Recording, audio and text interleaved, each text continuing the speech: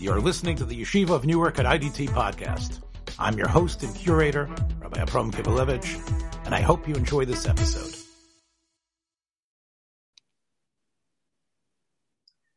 If it's Erev Shabbos Kodesh, this must be Rischa Daraisa, and I'm not here with Rabbi Yosef Gabriel Bechhofer. Rabbi Yosef Gabriel Bechhofer, for very personal reasons, cannot be here today.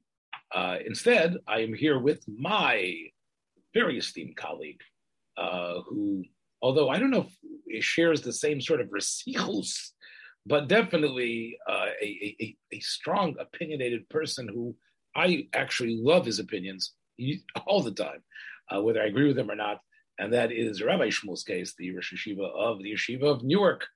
Shmuel, thank you for filling in for Rabbi Yosef.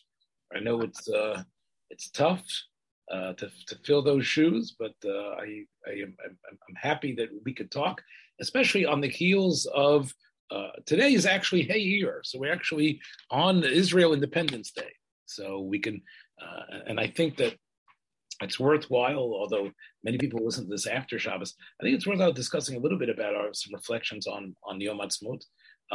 Before I do that, though, a little bit of housekeeping. Yom Ha'atzmaut, of course, is Israel Independence Day, and I think it's not too early to start thinking about American Independence Day, July 4th, which for many people will be a day off, and they'll be able to celebrate the greatness of this country. And nothing goes better with July 4th than the provisions provided by Abels and Hyman. They are the king of your July 4th barbecue. I mean, they are the ones that you're waiting for to provide all different wonderful types of sausages and chicken franks that are low in nitrates or completely no nitrates at all. It's succulent sausages, meats of all different types. They also have started once again putting out their patties, which, as you remember, Rabbi's case, that we've had at our yeshiva events, which are top of the line, as I always say, tacos hakashus for tacos hatam. Start thinking about it, because nothing can enhance your barbecue and your celebration as much as the A&H product line. So now that we took care of a little bit of housekeeping business, let's talk about and it's really strange, because I talk about it. People treat in Israel, right? They treat yesterday like they modeled it after a July 4th or Bastille Day type of event. They're out there cooking, barbecuing, right? Have you ever been part of a Yom Ha'atzmaut celebration in Israel? Sure. I lived in Eretz Yisrael for 7 years, and I taught at Bar Ilan University for 3 of those years. And sure, there was a big Yom Ha'atzmaut ceremony on campus, and our students participated. And I was just going to say, though, that this year there was actually something very fundamentally different than July 4th, because Israel finally banned the usage of fireworks at their official ceremonies in deference to the soldiers who have PTSD. Wow.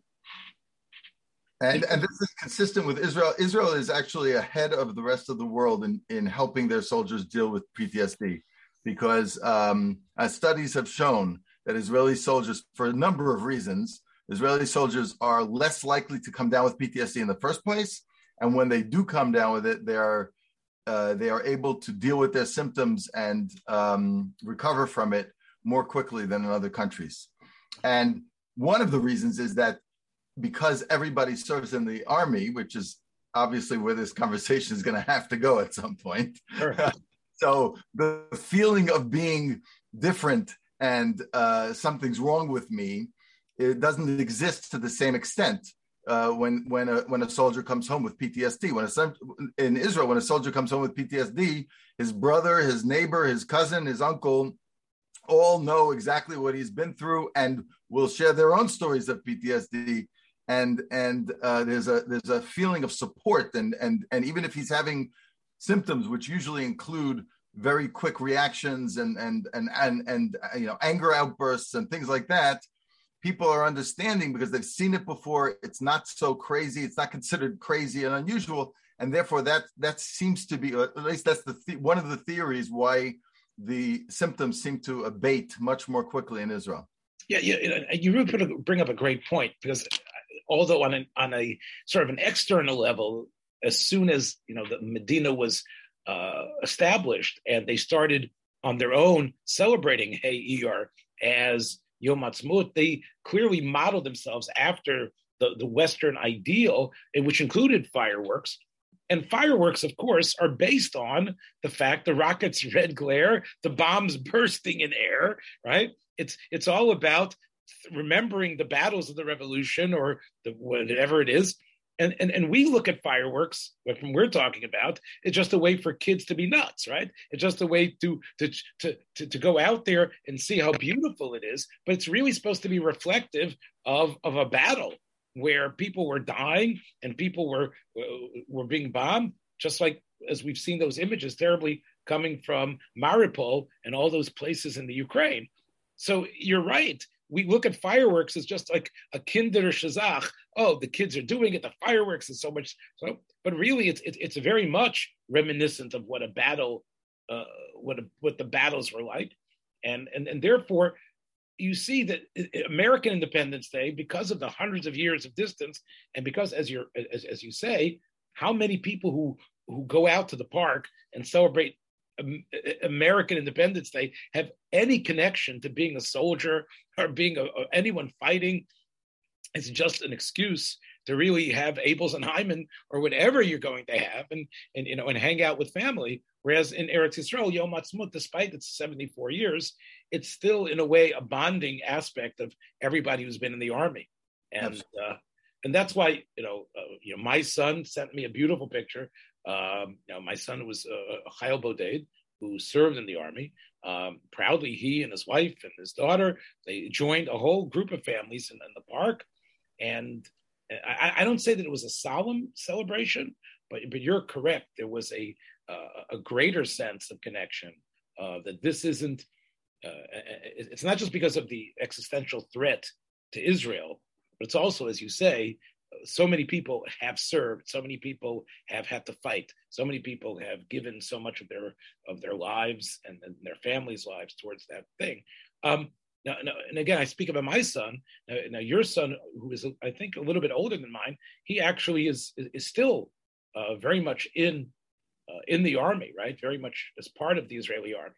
Why don't you talk a little bit about that? Tell us a little bit about that. Well, he served in the army for and actually worked for the army after his basic training for a couple of years. He served in various capacities, including one which was very interesting, which was recruiting. At one point, it had to do with people who were making aliyah, but at another point, he was served in the department that dealt with recruitment from the Haredi community, which is very interesting situation to be in, and also, but since then he became a chaplain. They call it I forgot the Israeli designation for it. Shows you how Israeli I am. But he became a chaplain in the army, which is an officer position, and he now is the commander of a division that I think it's called a division. Those who are listening who know the actual terminology for this might take issue with some of my terminology, so I apologize in advance. But he's a commander of a division that is essentially the Chevra Kadisha of the army, meaning this group goes in when there are casualties. They go in and they take care of collecting the remains and returning the remains to and all the way to the Kvura, preparing them for Kvura and the Kvura. So it's actually a very talk about trauma. It's a position that puts him and the soldiers that are under him in a situation of dealing with trauma almost every time they're called up. So it's a pretty serious position. He, aside from the miluim of the 1 month that everybody does in miluim in the reserves, he also is constantly has to go to meetings, and he's constantly, so it's not a full-time job, but he is very involved year round in his position. in sort of a different type of iteration about the significance of no actual corpse left behind. That there was, because many, I don't know if your son's unit was involved in this, but part of it was if someone has fallen in battle, that even though there's still firing going on, we go to do whatever we can to get that person back. Even though it would seem, as the Gemara teaches us, as great as a person is once he dies, there's kavod hames, but you don't do things that can endanger yourself in order to be able to do that. So halachically, the question came up: this unit is going and getting people off the field of battle, endangering themselves. And it's not necessarily to gain any sort of strategic advantage in any way. It's not like, Sergeant York, who risks his life to somehow throw a grenade into the World War I Germans and somehow, be a hero. It has no seemingly advantage. And the poskim actually speak about the idea of morale. In other words, the fact that they know, in other words, the soldiers know that their bodies aren't going to be left there, actually allows them to fight and give over. But and so it's an interesting halachic aspect here of how this thing works. And I've talked about it and seen people writing about it. And it really is, in a way, sort of a Western ideal that comes from the Western ideas of who we are as brothers. We're a band of brothers as soldiers. So even though this is sort of a halachic arm, they're there really to provide that sort of morale to the rest of the soldiers, to know that people like your son and their units are there, that they aren't just going to be, if chas v'sholom they end up being killed, they know that they will be brought home and they will be brought to that. And it's... Yeah, well, one could argue that it's actually not a Western ideal. That maybe it's based on the Torah ideal of when Moshe Rabbeinu asks the Shvatim who wanted to stay on the other side of the Yarden, he says to them, "What do you mean you're not going to be involved in the battle for Eretz Yisrael?" And you're going to be right. Well, the idea of morale, I agree. But the idea of that we don't leave the bodies. That's the point. The idea of morale, we know that, you're right, that's from the Torah itself, but the idea of pushing it to the point that we're actually going to send a person under fire, go out there and get that person. I'm not going to let him stay out there, right? That itself is, but once, look, we all know that we can't help but be influenced by whether it's some sort of movie we saw or whatever it is. Look, I still remember the time I saw Platoon. I don't know if you've ever seen Platoon. I think halachically it has now become very, very much justified, and I'm sure it means a lot to him. What I find interesting, though, is that you say he does his own job. He's been doing it 10 years. Our sons are pretty close in age, within 1 or 2 years for each other, and yet my son, who was a chayil boded and was talked into it by a great propaganda machine, he went there to Israel to learn, and the great propaganda machine, got its clutches into him and how great it was going to be. And they even, took a film of them all going and going on Nefesh B'Nefesh, and Bibi came to the airport to welcome him. And I remember when I, as a parent, was looking into it, and I went to one of these meetings that all the Chayil Boded parents were going to, and I said, but his unit that he's going into, this, which is not Nachal Haredi, was one of the infantry units. I said, maybe Nachal Haredi would be a better place for him to go. And they said, no, that's where you have the Shababniks. That's where you have the guys who are the bums, the guys who really can't make it anywhere. These are like the guys who are emotionally in much better shape. They're much more normal. I said, well, he's not, but they're not religious. They said, no. They're healthy. It's much, don't go with these bums over there. Now, it turned out, though, that it was extremely difficult for my son there, because the lack of sensitivity to his religiosity was incredible. They didn't understand his sikhos. Like, they would go out to an area on Shabbos, and although my son would say, "What, we can go this way? Where's the Eruv, right? We're out here. You can't go, right? How necessary, right?" So it's not like they were feeding him treif, but they weren't aware of Hilchas Eruvin. They weren't aware of many. And my son is no great, Rav Chaim Kanievsky Satalman. He just understood what's happening here. There was Shabbosim, they scraped together a minyan by barely. And even that was very much dismissed when he would go into Daven Mariv routinely, because he wanted to Daven Mariv. His food would be eaten by some of the other recruits. When I went to visit him, and when my other son got married, we had to take him back to the base, and one of the fellows came out there and said to me, Adon, and he wanted to talk to me. He says, "I don't understand." He says, we can't even comprehend why your son is here.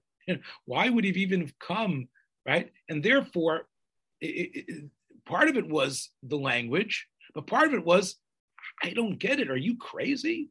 Why did you leave America to come here? You had no family, and to serve and to stand guard and to be here. And although eventually he was able to really work, because he had a very high profile, the profile was very high. I pulled some strings, and I was able to get his profile changed, and he was able to spend the last year of his service as a makash, which I think is the mashgiach of kashrus, and he got a nice training.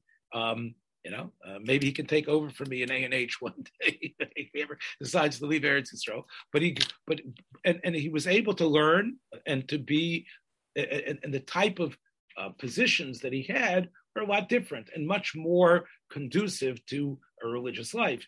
Now, that was very different than your son's experience. Why don't you elaborate on that a little bit? Yeah, so I think, there are a couple of reasons why, I think. So first of all, my son learned in Eretz Yisrael for a bunch of years, probably about 4 or 5 years.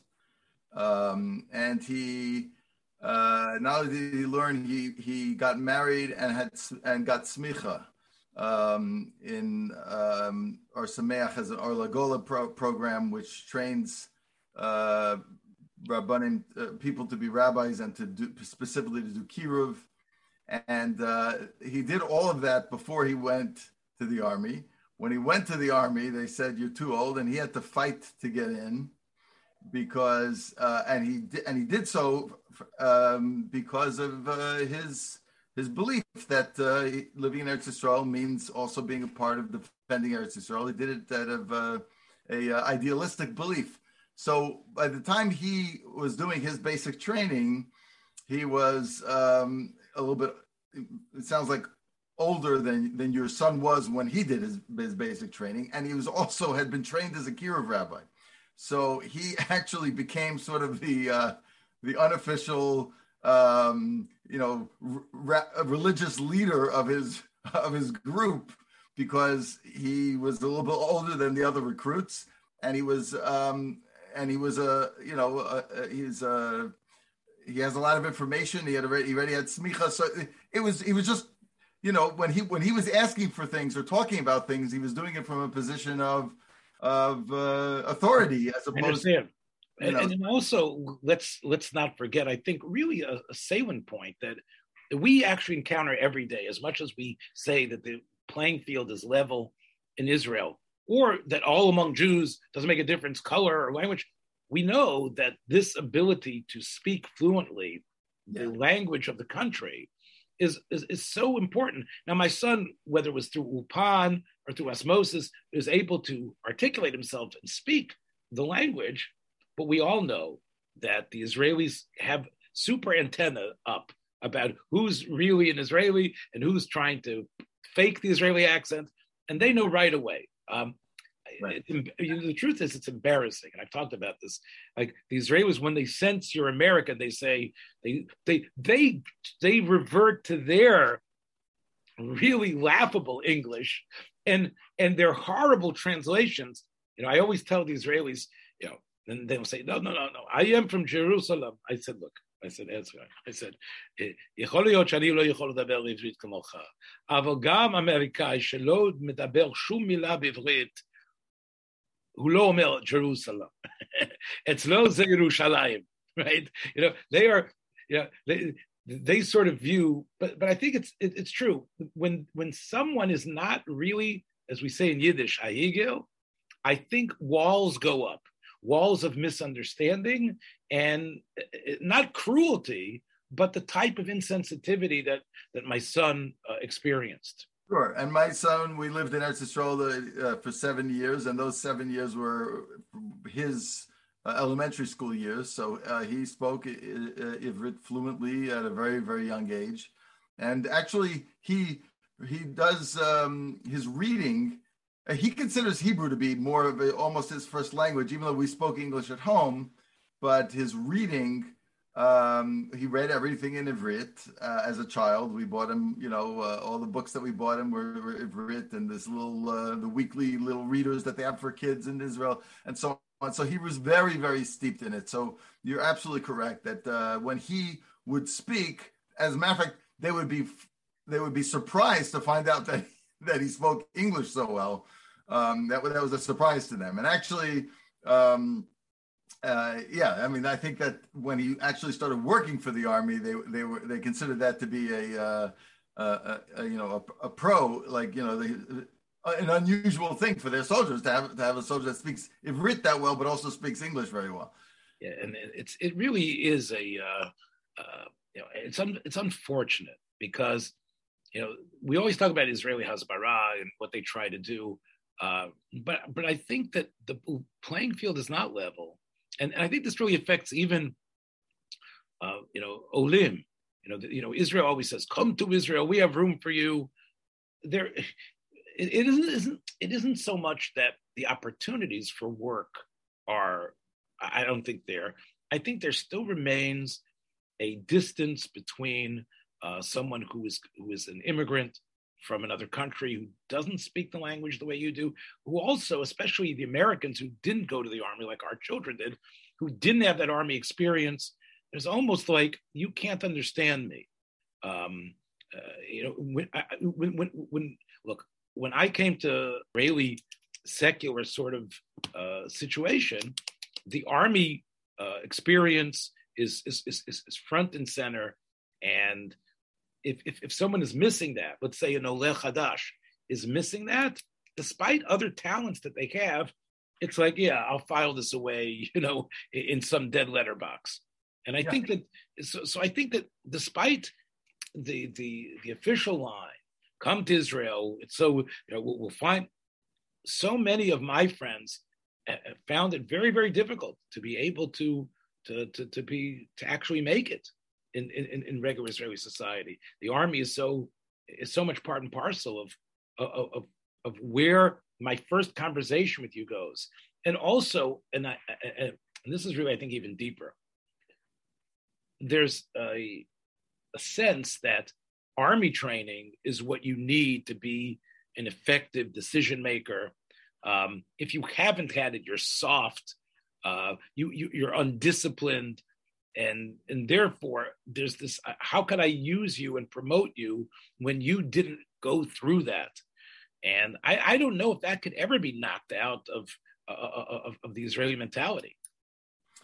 That's an interesting one. I mean, I think you're right about that. I think that that experience of being, rigorously trained and expected to,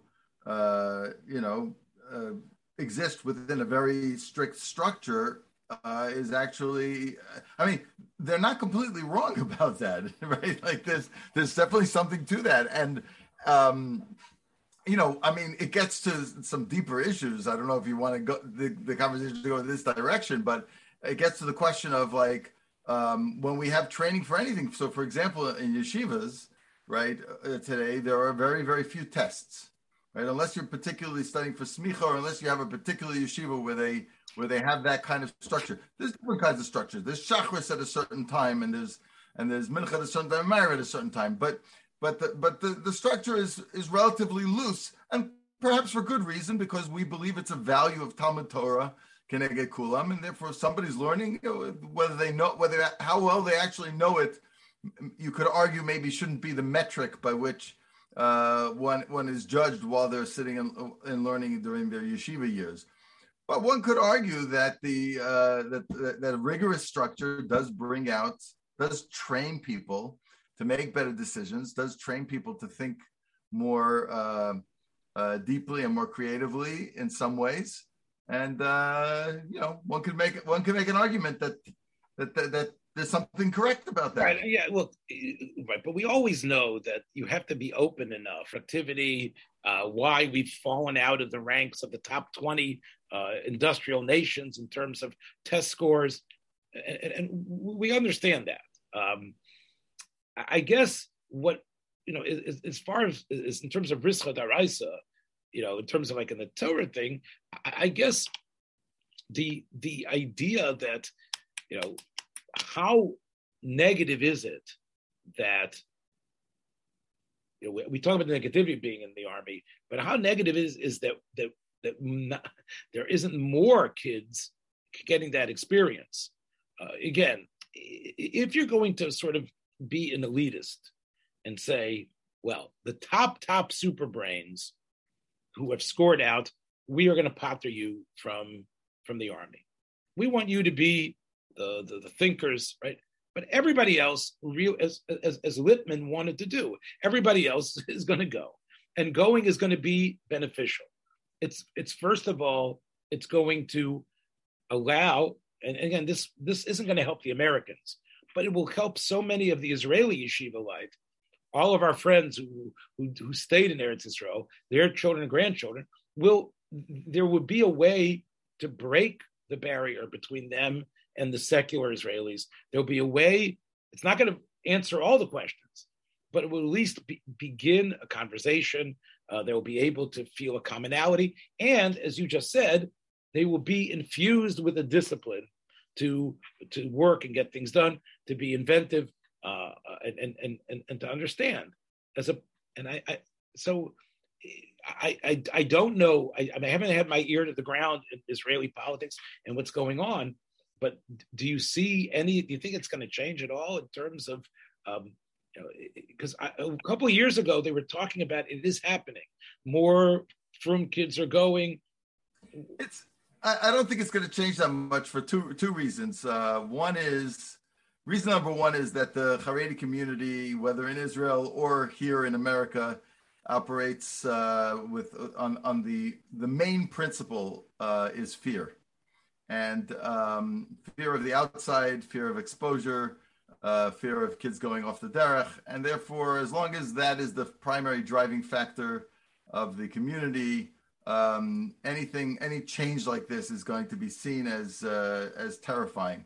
The second reason is that in my opinion, the Haredi system has reason to fear this because it's not good enough. It doesn't.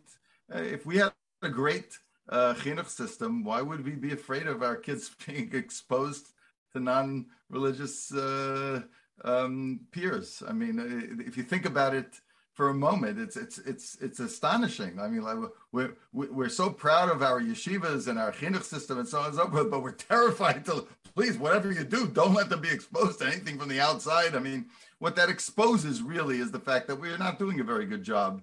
We're doing a good job at teaching them the rules, but we're not doing a very good job at inculcating them with the values that would allow those rules to be seen as badges of pride rather than weighing them down when exposed to the outside. So for those two reasons, our primary directive is fear, and there's good reason to fear. So therefore, I don't think it's going to change very soon at all. And well, there are some yeshivas that do buckle down. They don't necessarily have the same type of get on your belly and go under barbed wire fence as basic training in the army, but there are yeshivas that have. Kol Torah was famous for that when I was a bacher, and they were like the Yekesh yeshiva that was different. But there has been a little bit of a turn towards a more, even in the Haredi world, there's going to be beginners. You have to be able to do this much. You have to accomplish, and you have to show up and really show indicators of your accomplishments. You have to actually show data that's going to be able to do that, to justify that. And I think that, I worked as I told you about some of my experiences. I worked as an inspector for arts, where I would go to some of the most prominent yeshivas in the United States, and consistently, not just because I'm a troublemaker at art, talk to the Rosh Yeshivas about how did you come up with these grades? How did you come up with this? I mean, how? What data are you basing it on? I'm looking at these transcripts, and I'm saying, what? All A's, every single one. What? Right? And I speak with them, I see them, and we know, you and I both know, especially now, you have been, going to school and you're a virtual Rabbi Akiva Asheni, right? Going back to, so you understand how crucial it is to actually work and achieve and a fair test that indicates where you're holding and how much you've done. And if it's just going to be sloppy and based on, touchy-feely, or like I remember, the Rosh Yeshivas, and I used to hear this consistently. I know how they're holding in halacha. How do you know? From the shilas they ask me. They come and ask me these shilas. I can see they're holding halacha. I said, there was another person who was able to do that pretty well, Esav. I mean, he was able to, he was able to ask. Yeah, it was pretty impressive when he asked Yitzchak these kashas. There's ways to right. Or they would tell me, I know I'm giving them an A on their Musar Seder. I said, okay, what sefer they learning? Well, whatever it is, I know how, because I can see the way they daven. I see in the Yerushalayim. So that's I can tell from the questions they ask me in Eitzes that therefore they get an A in Mesulas Yashar. Yeah. I that's one of my favorite. I would say one of my top. It's in the top 10 favorites of the shtuyot that Rosh Yeshiva espouse is when they talk about how well their Talmud is doing because they see the way they daven, as if they could see into their minds and into what they are thinking. Into the actual davening is not simply saying words, right? It requires kavanah, it requires a mindset. Anyway. Look, it's clear to me that let's say you go to a yeshiva, and especially if there's a bren going on, it's almost like a robotic instinct to shuckle more, to be involved in it, right? Follow that guy and be asmadim. I'm not saying chas v'shalom, but it's easy to get caught up, especially if and maybe their takar, his chavrusa, and the guy next to him and the guy behind him. Right? I say it's stronger. Follow that guy into when he's in the Israeli army for a month, and then see is he really davening, right? But we're not willing to give that kind of test. Yeah, and again, it really is sort of a conundrum. I mean, we both of us, I think it's unfortunate. There was a pigua, I think, this week, right? There was something that happened this week. An axe attack yesterday. So the need for the defense forces to be at their ready, the need for the pride of what national service gives is so crucial, especially when the enemy is there at every aspect, and yet so much. There's a sense of achdus and a sense of, not only achdus, that's the wrong word, but a sense of responsibility.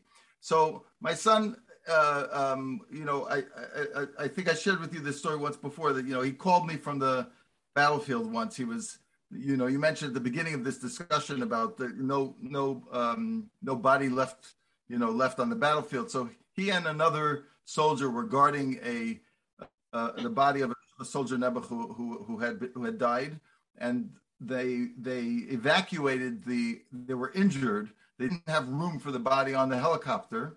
So they left my son and one other soldier guarding this body. They were going to come back with the helicopter when they could. So they were there for quite a number of hours within about a mile of the front. So it was quite a difficult situation and a dangerous situation. He called me from that situation, and I was really, I actually couldn't handle it. I asked him to call me back when he was in safety. Sure. It was too much for me.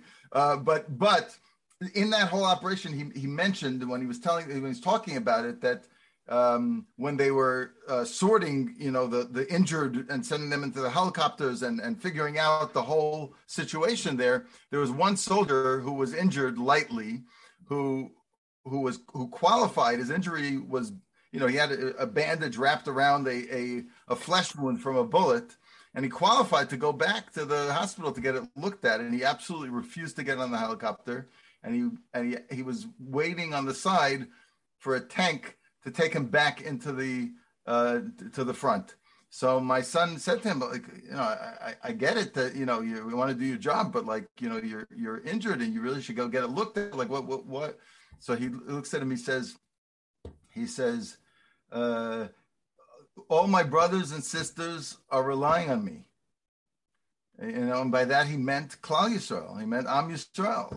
Like there's something very beautiful about that. And this, I don't know whether this guy was a religious guy or not. It doesn't matter. It's not.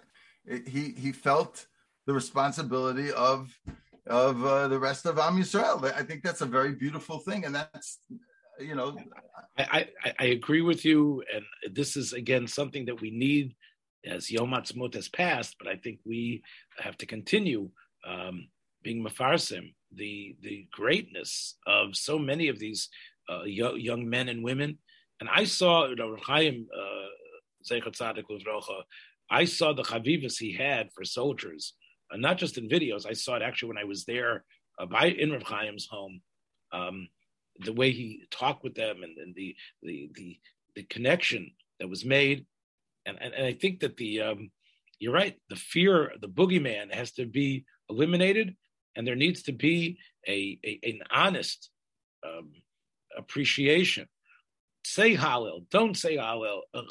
Shave, don't shave, but recognize really the reality of what's happening there at Yisrael and the advantages, I guess, as we're saying, of and that it bequeaths this type of army service. And I despite my son's frustrations, it to me is one of my greatest source of pride is that my son did something that my father Oved Shalom was trying to get into Eretz Yisrael, but because of my sister's illness, they wouldn't give him a visa.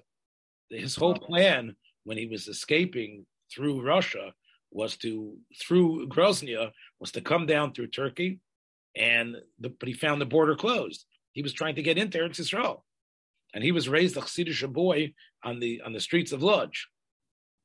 And then after the war, that was the place he kept on, despite the plethora of relatives that we had, that you're familiar with many of them in the United States.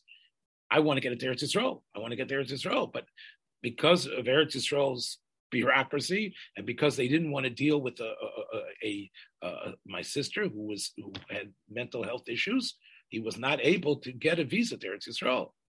It was only through my cousin, who was willing to write a letter to the State Department in the United States that he would treat her gratis, that the U.S. finally issued them a visa in 1951.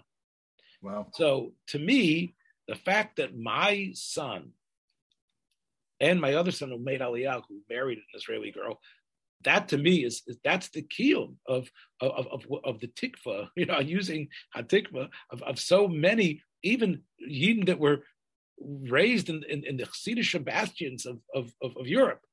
So I think we have to take note on this Yom Ha'atzmaut and Pas Yom HaZikaron of what the great miracle really of what the establishing of that country and what has occurred.